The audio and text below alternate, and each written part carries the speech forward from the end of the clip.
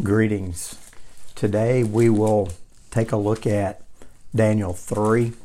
It's the account of Hananiah, Mishael, and Azariah, probably better known as Shadrach, Meshach, and Abednego.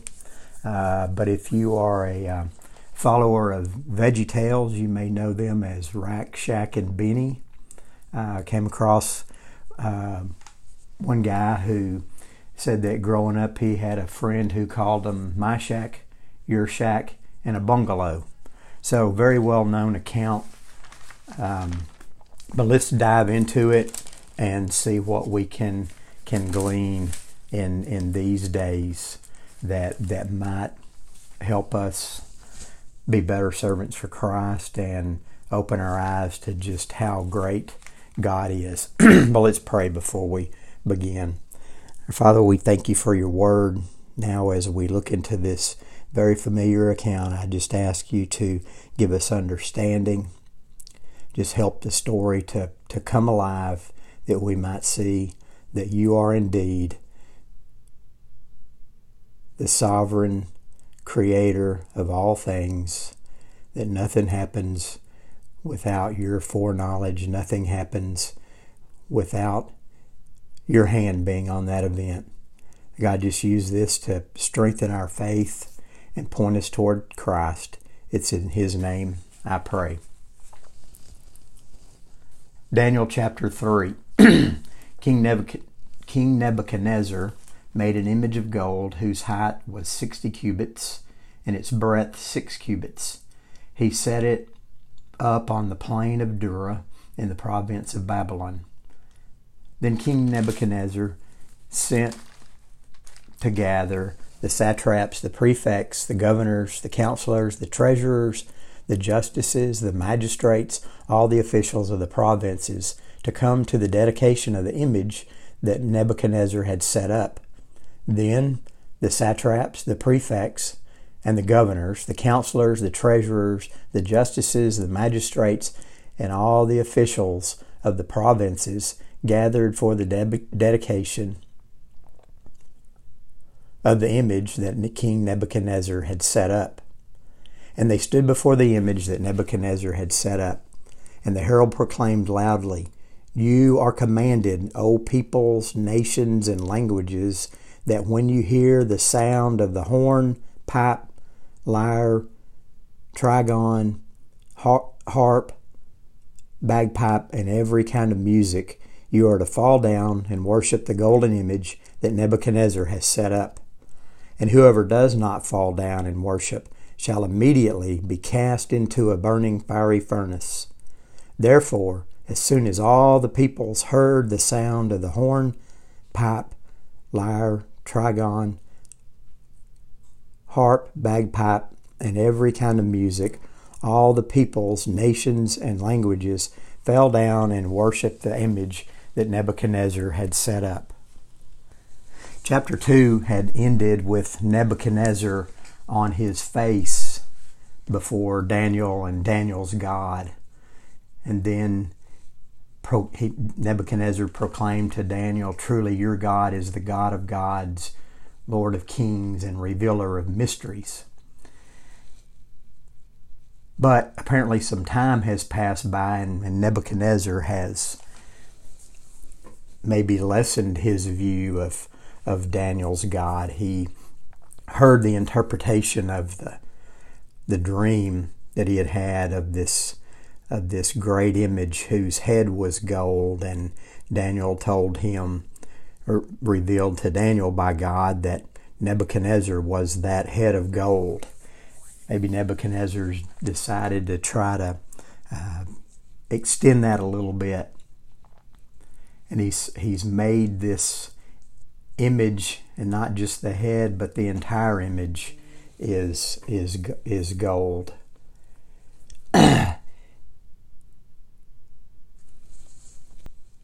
We don't have an exact timeline on when this happened. It's definitely after the dream and interpretation. The Septuagint, the Greek translation of the Hebrew Scriptures, places it in the 18th year of Nebuchadnezzar's reign, about the time that Jerusalem fell, though the best Hebrew manuscripts do not include that. That's probably an addendum or an editing on somebody's part. Just different scholars range from 5 years to 20 years after Nebuchadnezzar became king. And it would seem probably closer to the dream period, maybe 5 or 8 years later. Nebuchadnezzar has secured his kingdom. He had defeated Assyria and Egypt in 605 BC, had basically conquered Israel, Judah, the southern kingdom, the remaining kingdom of Israel in 605, and taken the first captives back, Daniel, Hananiah, Mishael, Azariah, Shadrach, Meshach, and Abednego, Rakshak and Beni, back to Babylon. He has set up this image. He's gathering all of the officials, bringing them to this plain of Dura to worship, bow down before this great image that he's made. It would seem to be appropriate in Nebuchadnezzar's mind, but it would seem to be the thing to do to exact an oath of loyalty out of all of his kingdom.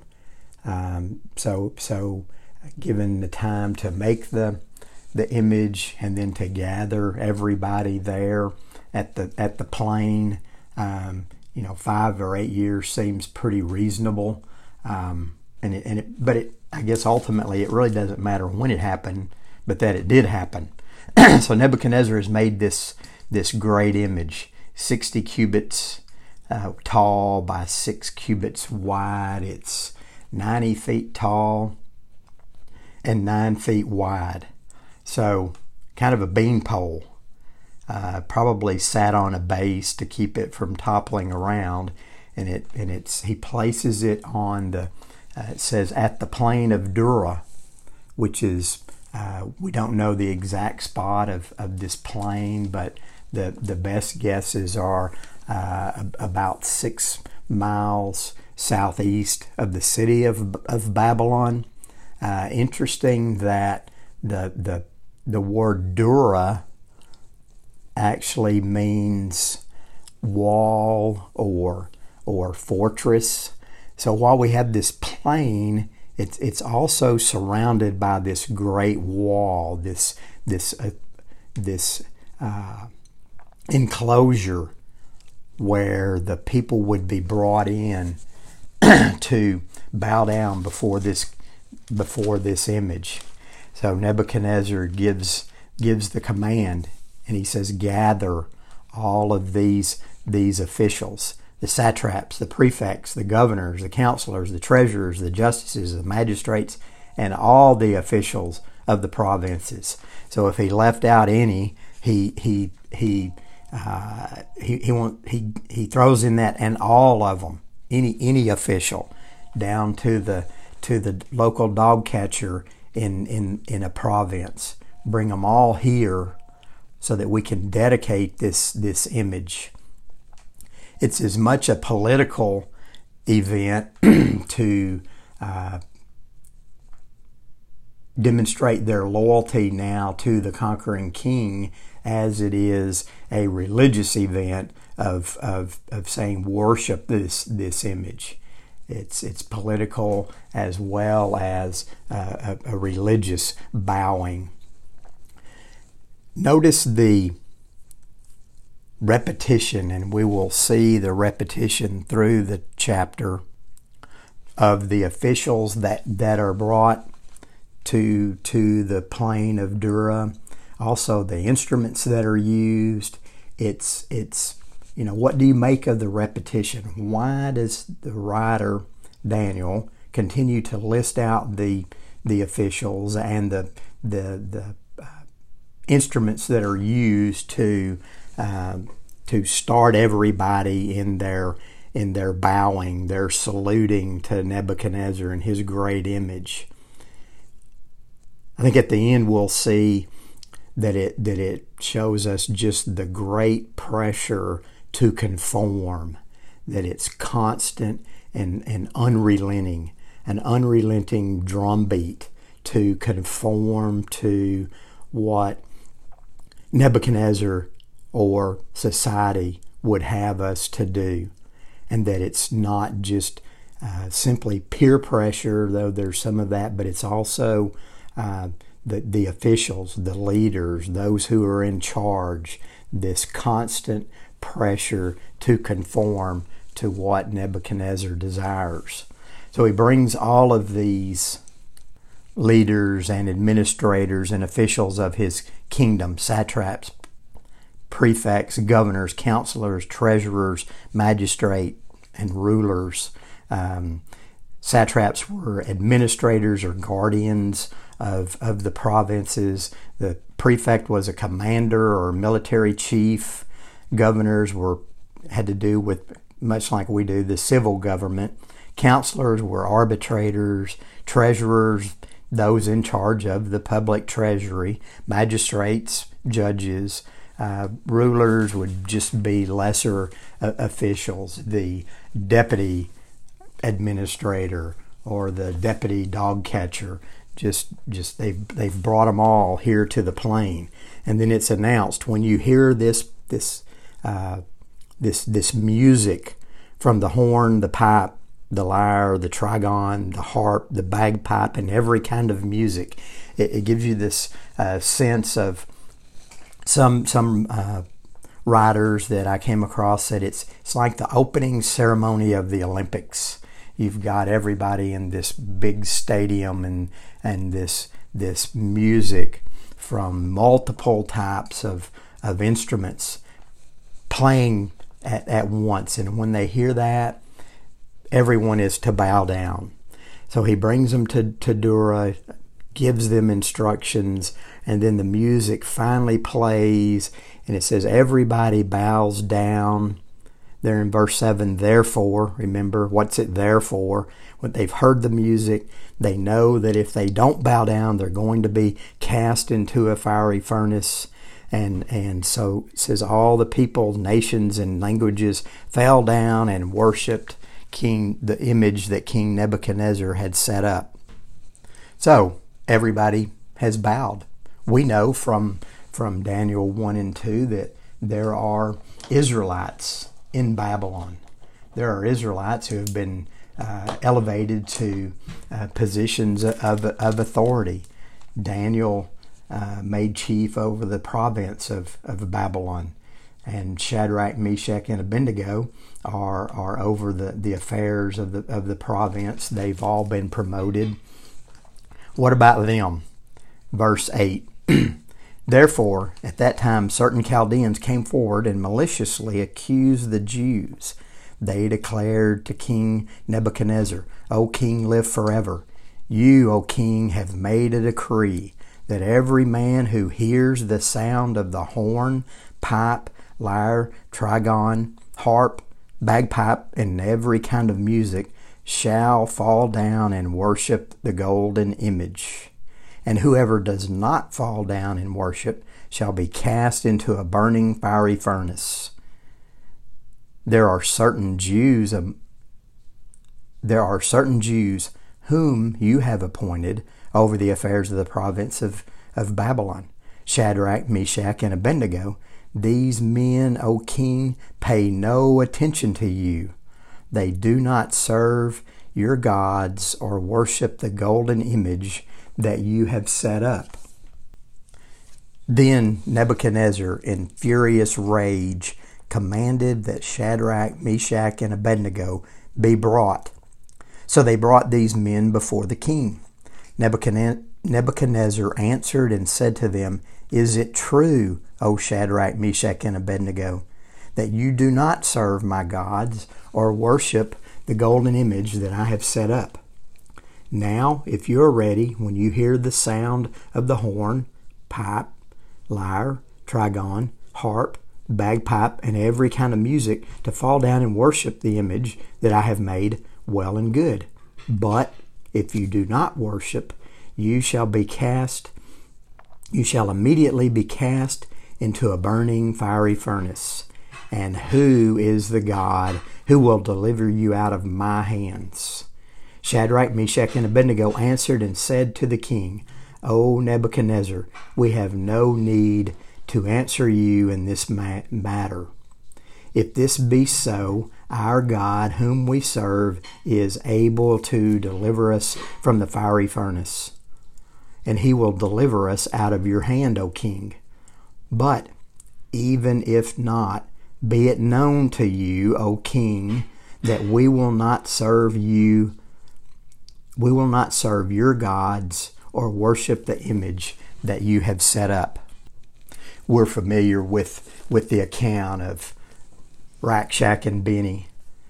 We know what's coming, but just consider that you've never read the account. Those first readers of Daniel's writings, Shadrach, Meshach, and Abednego themselves, people in Babylon.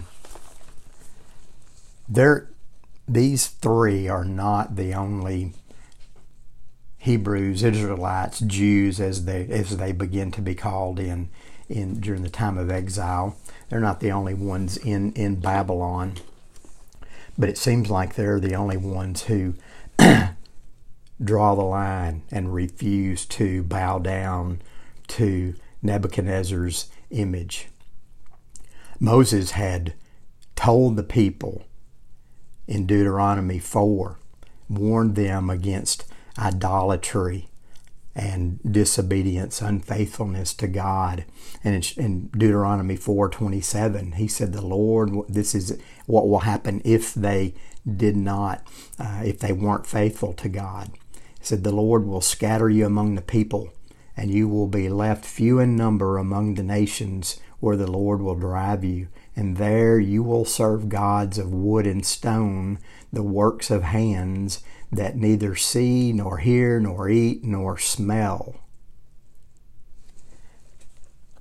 So it's no great surprise that probably all of the other Israelites, excluding Daniel, he's missing from this chapter. We don't know where he was or what he was doing at the time, but that all of the other Israelites went along and fell down and worshipped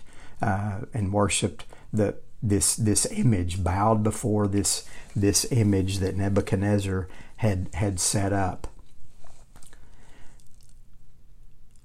So after that after the first event, the gathering of the officials and the peoples and playing the music and then bowing down, verse 8 then tells us that there were certain Chaldeans, certain of this noble elite class of Babylonian priests, even, that they came forward and they told Nebuchadnezzar about certain Jews who had not bowed down.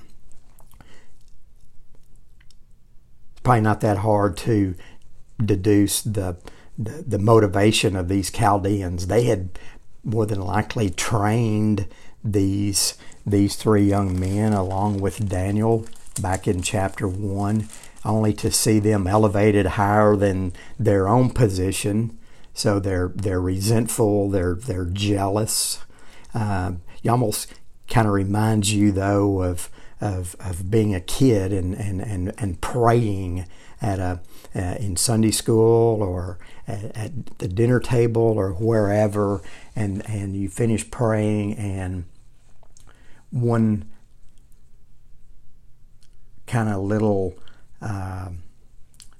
tattletale says so-and-so didn't close their eyes. It's like, how do these Chaldeans know that they hadn't bowed down if they were supposed to be bowing down at the time? So they come in, they tell Nebuchadnezzar the standard greeting that's a little bit put on, you think. O King, live forever. A little bit of brown nosing going on there. They remind him of his decree. And they said, here are these Jews that you've appointed over the affairs, and they didn't bow down. And they list three things that Rakshak and Benny don't do. They pay no attention to you. They're ignoring you, king. You're the great king. You've brought all these nations together. You've conquered the world. And they pay no attention to you. They don't. Number two, they don't serve your gods, and they don't worship this golden image that you've set up. Well, what's Nebuchadnezzar's reaction? Not hard to predict. Verse 13, he's in a furious rage. He is just livid about these guys. Everything I've done for you, Shadrach, Meshach, and Abednego, and you just ignore me. You don't serve my gods. So he calls them in and he says, is it true? I think it kind of shows, for one thing, that Shadrach, Meshach, and Abednego have done a good job for Nebuchadnezzar. Probably been a few years since they were set up over the province, put in their positions. If they hadn't been, do you think he would have just said, okay, go get them, throw them in the fire? I believe you. But he sort of has some respect to some degree for Rakshak and Benny, and so he says, well, bring them in. Let's talk about them. And he asked them, is this true? Are these guys lying, or did you not? Do you not serve my gods or worship the image? So I'm going to give you a second chance. And he says, when you hear the sound of the horn, pipe, lyre, trigon, horn, pipe, lyre, trigon, harp, bagpipe, and every kind of music, fall down and worship the image that I've made, and everything's going to be well and good. It's going to be okay. Maybe you didn't understand the first time. I'm going to give you a second chance. But if you don't, we'll make sure you understand. If you don't, we're throwing you into a burning, fiery furnace. And whose God will deliver you out of my hands? Nebuchadnezzar gives them the benefit of the doubt and says, okay, we're going to try it again. You guys get in line, toe the mark. Here is that constant, unrelenting pressure to conform. And then at the end he says, whose God, what God can save you from me? I'm Nebuchadnezzar. In case you've forgotten, I've conquered the whole world. I've conquered Assyria, Egypt. You're only here because I conquered Israel. There's no God that can save you from me. Kind of reminds you of the Chaldean response when Nebuchadnezzar said, tell me the dream and then show me the interpretation. Back in chapter 2, they said the king that asked, this is chapter 2, verse 11, the thing that the king asks is difficult, and no one can show it to the king except for the gods whose dwelling is not among flesh. That even though Nebuchadnezzar had learned then that there is a real God in heaven and that he does dwell among men, but now Nebuchadnezzar, so full of himself that he's made this golden image, could have even resembled him to show his power and his might, sets up this image, and then he tells these three faithful Israelites that if you don't bow, you're going to burn. And there's no God that can deliver you. Shadrach, Meshach, and Abednego, what do? They said, well, Nebuchadnezzar, let us go home. We'll pray about it and we'll get back to you. No. They are immediate in their response, firm in their belief that there is a God. They know their scripture. They know what Moses had received on Sinai from God's own hand. We call it the Ten Commandments. Exodus chapter 20, Verse 1, and God spoke all these words, saying, I am the Lord your God, who brought you out of the land of Egypt, out of the house of slavery. You shall have no other gods before me. You shall not make for yourself a carved image, or any likeness of anything that is in heaven above, or that is in earth beneath, or that is in the water under the earth. You shall not bow down to them or serve them, for I, the Lord your God, am a jealous God, visiting the iniquities of the fathers on the children to the third and fourth generation of those who hate me, but showing steadfast love to thousands of those who love me and keep my commandments. These three young men, may be early 20s by now, mid-20s, know the Scripture. They know God's law. They know that God has forbidden this, the bowing to other images, worshiping anything other than Him, not making an image even of God Himself, those things in heaven. No images of angels or God, no images of anything on the earth, no images of King Nebuchadnezzar. Everything is included in this commandment. So they tell him, they answer immediately because they are prepared. They know Scripture. I don't think they're being disrespectful when they say, oh, Nebuchadnezzar, we have no need to answer you in this matter. We don't want to draw out this long. We don't want to tell you a long story of why we don't bow. You know who we serve. You know the God of Israel. He's the one that showed you the dream a few years back. We don't have any need to answer you. You shouldn't have expected us to bow in the first place. And they say, if it be so, our God whom we serve is able to deliver us from the burning fiery furnace, and He will deliver us out of your hand. Nebuchadnezzar said, bow. What God is going to do it? Shadrach, Meshach, and Abednego said, our God. He's able to deliver us. He can deliver us. And He is able to deliver us out of your hand.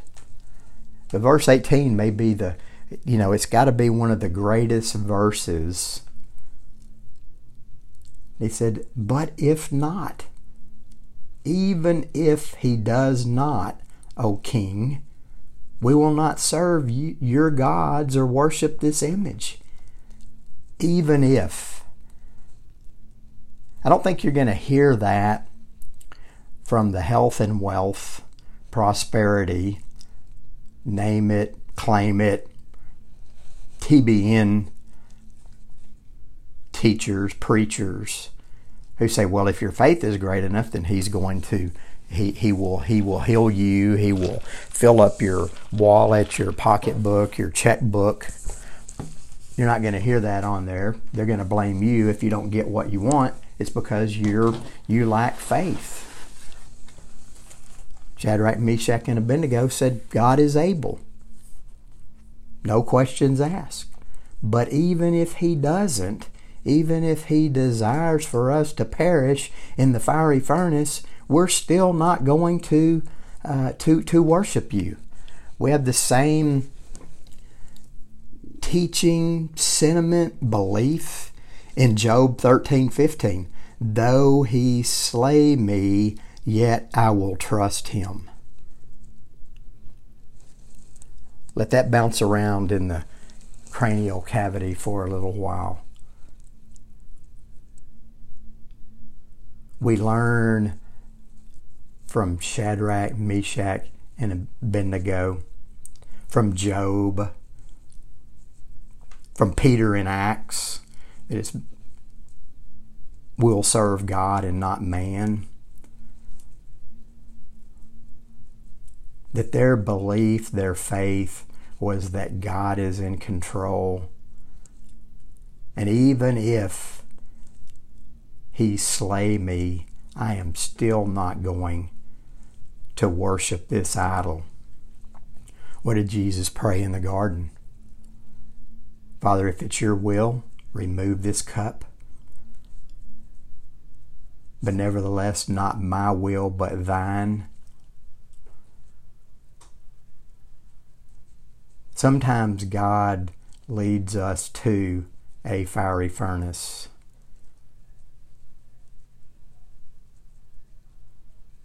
Are we prepared to answer and give Him the true position that He deserves and is and holds, whether or not we think He deserves it or not? That God is in control, God is sovereign, and He is, and we're going to find out in the next section that He is with us in that fiery furnace. So they basically tell Nebuchadnezzar, no, we're not going to do it. Our God can deliver us, but if He doesn't, we're still not going to do it, because we know He is the true God and we will worship only Him. Verse 19. It's kind of similar to verse 13. After Nebuchadnezzar hears that Shadrach, Meshach, and Abednego hadn't worshipped as he had instructed, he's in a furious rage. He calls them in. He wants to find out, is this really true, or are these Chaldeans, just stirring up trouble again? Verse 19.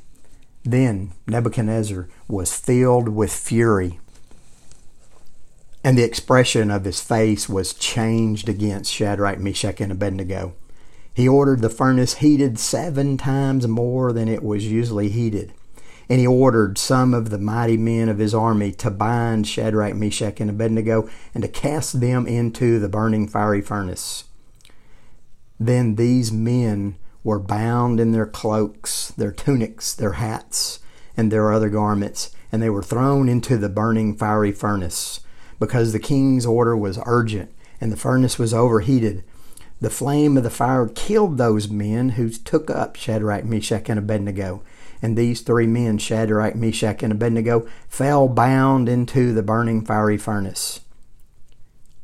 Then Nebuchadnezzar was astounded, and he rose up in haste. He declared to his counselors, "Did we not cast 3 men bound into the fire?" They answered and said to the king, "True, O king." He answered and said, "But I see 4 men unbound walking in the midst of the fire, and they are not hurt.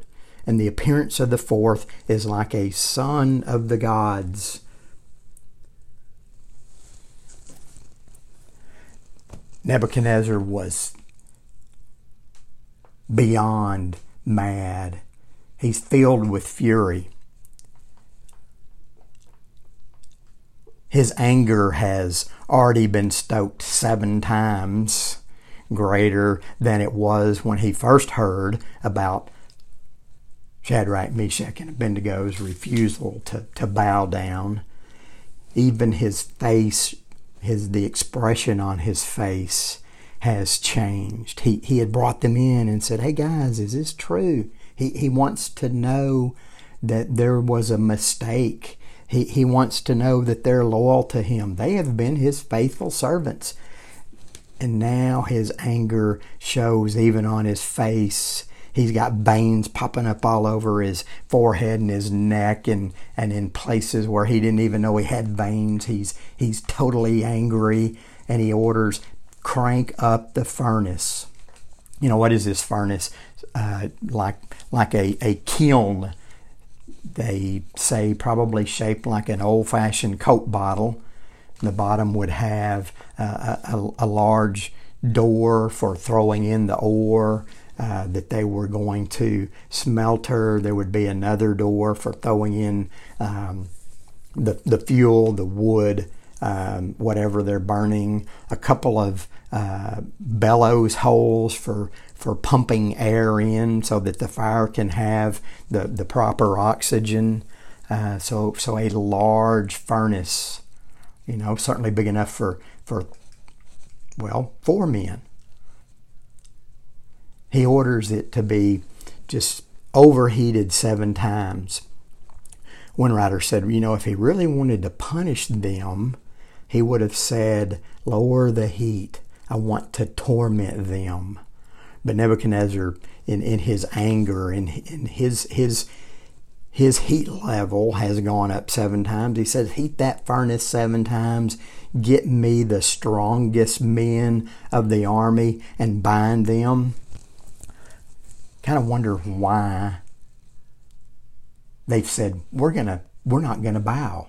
Our God is able to deliver us. Even if he doesn't, we're still not gonna bow. He really doesn't need to tie them up. I think they would have let them grab them and throw them in, but the binding does kind of point us to another miracle of God.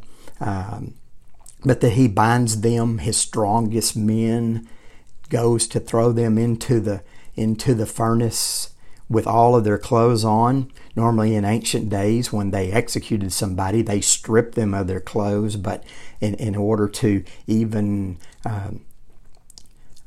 strengthen, or not strengthen, but just enhance the suffering and burning, he wants them with their clothes on. The more things he can catch on fire, the better. So they throw them in fully clothed into this furnace.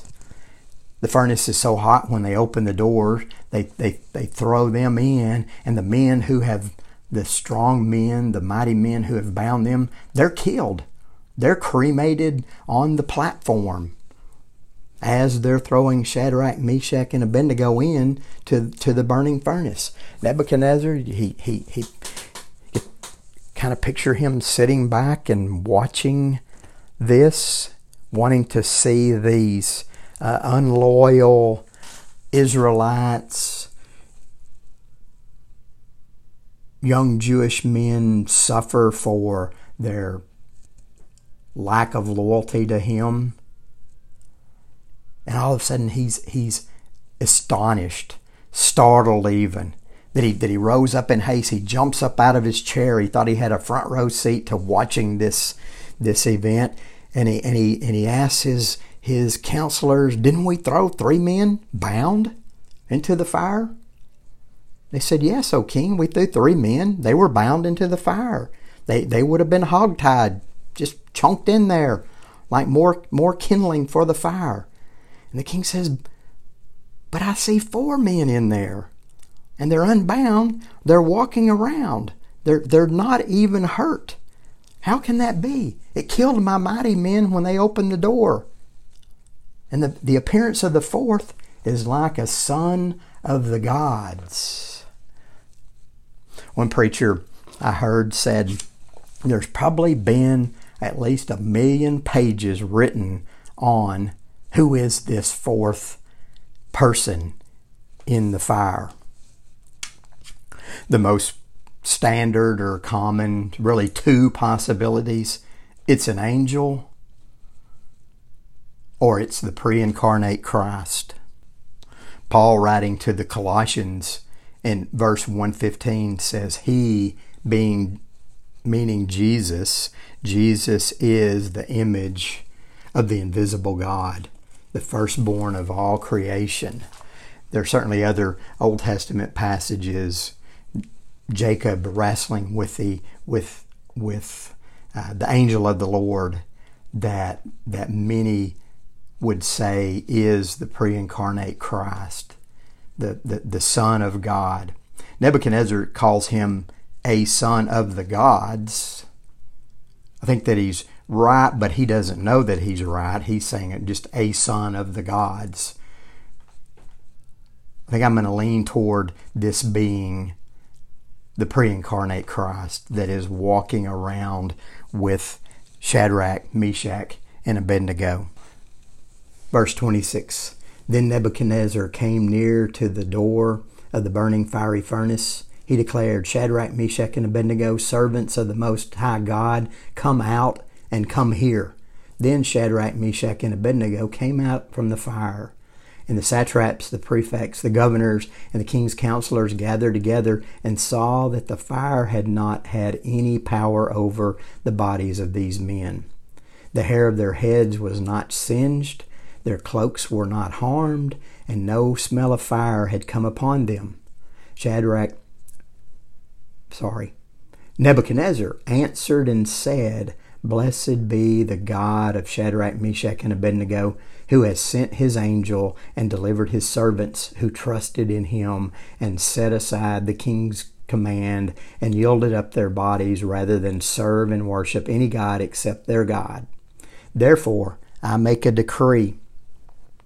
Any people, nation, or language that speaks anything against the God of Shadrach, Meshach, and Abednego shall be torn limb from limb and their houses laid in ruins.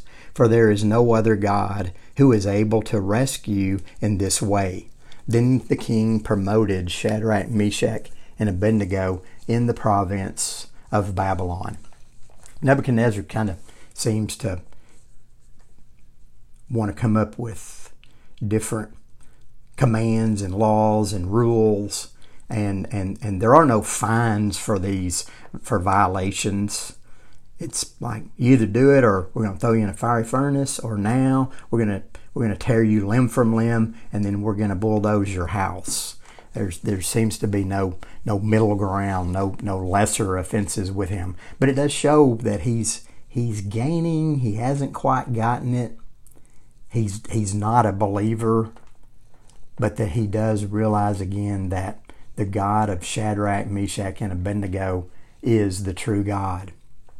So he saw them and was astonished that they were walking around with this fourth figure, this fourth person in the fire, this fourth man.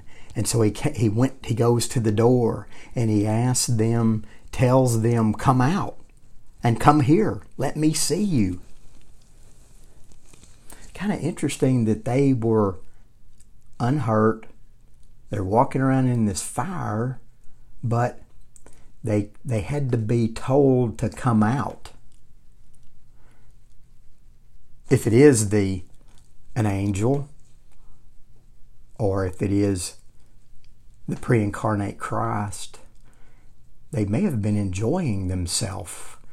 They are fellowshipping with God within the fiery furnace, in this place that was supposed to be torture, yet they're no rush to get out. They're communing with God, either through an angel he sent or the pre-incarnate Christ. And they probably would have rather stayed in for a little bit longer and worship God than to come out.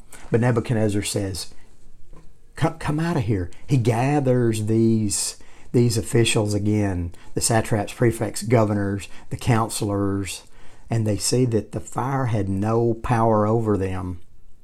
Not even the hair on their head was singed. You know, you can light your barbecue grill and lose eyebrows and arm hair and head hair if you have any. It says their cloaks weren't harmed. There's no smell of fire.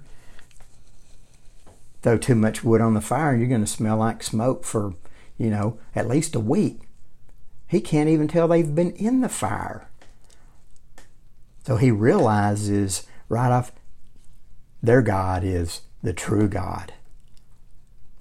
Oh yeah, he's the one that gave Daniel my dream and the interpretation.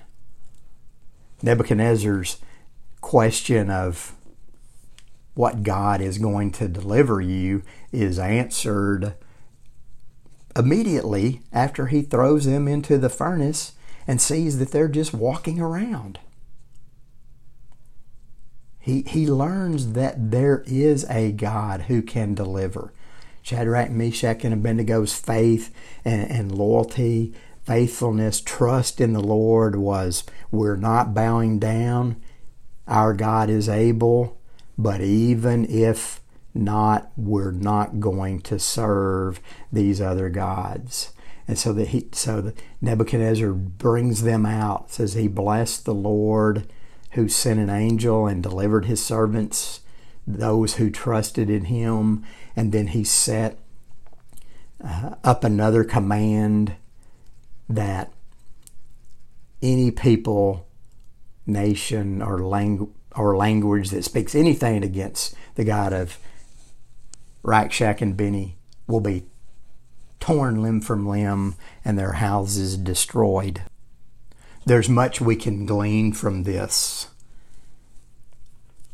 Dr. Walford, in his commentary, says that back in verse 17,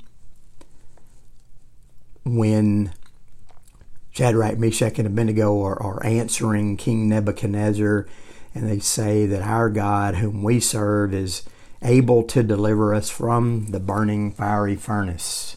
Dr. Walford says we should remove the article. Remember from English class, articles A and the. Remove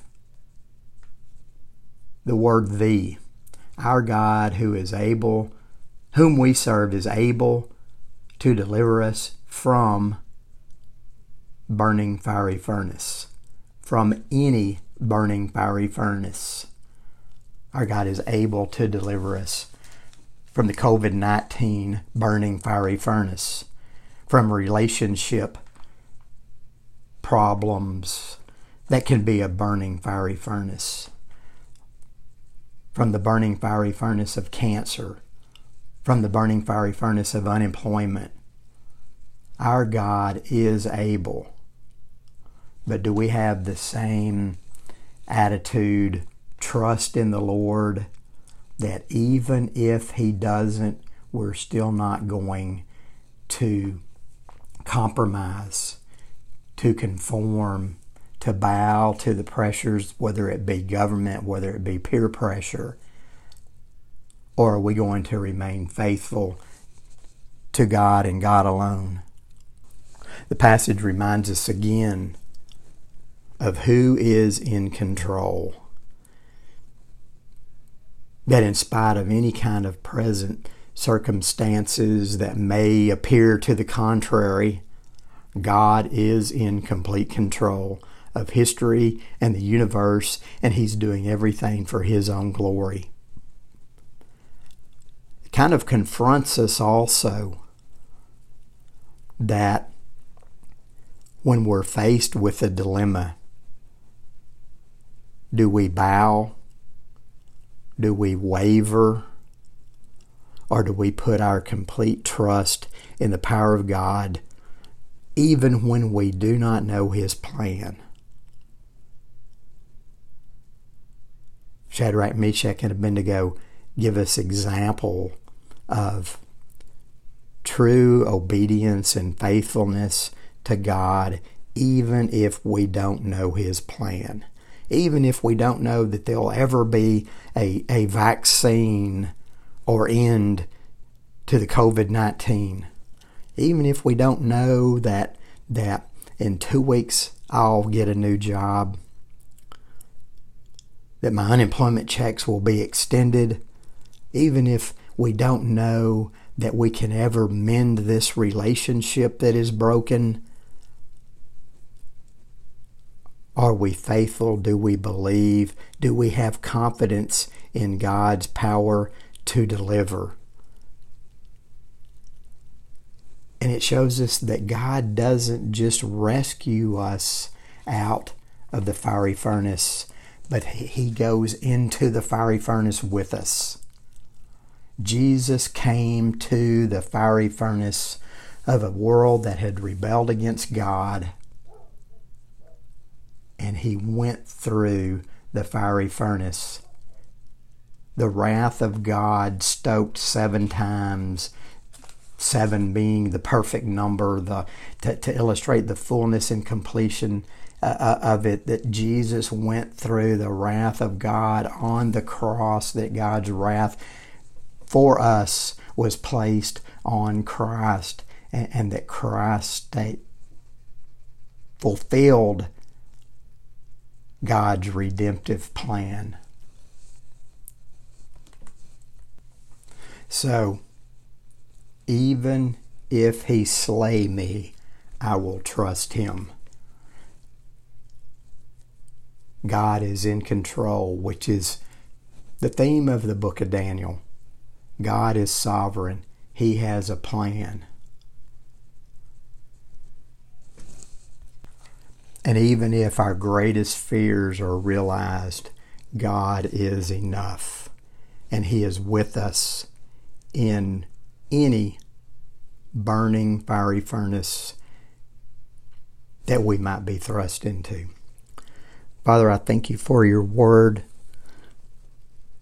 And God, we thank you for this reminder, even in an account, a story that we're familiar with, that you will never leave us or forsake us, that nothing shall separate us from your love, that you go through whatever burning fiery furnace we may be in, that you sent your Son, the image of the invisible God, into this burning fiery furnace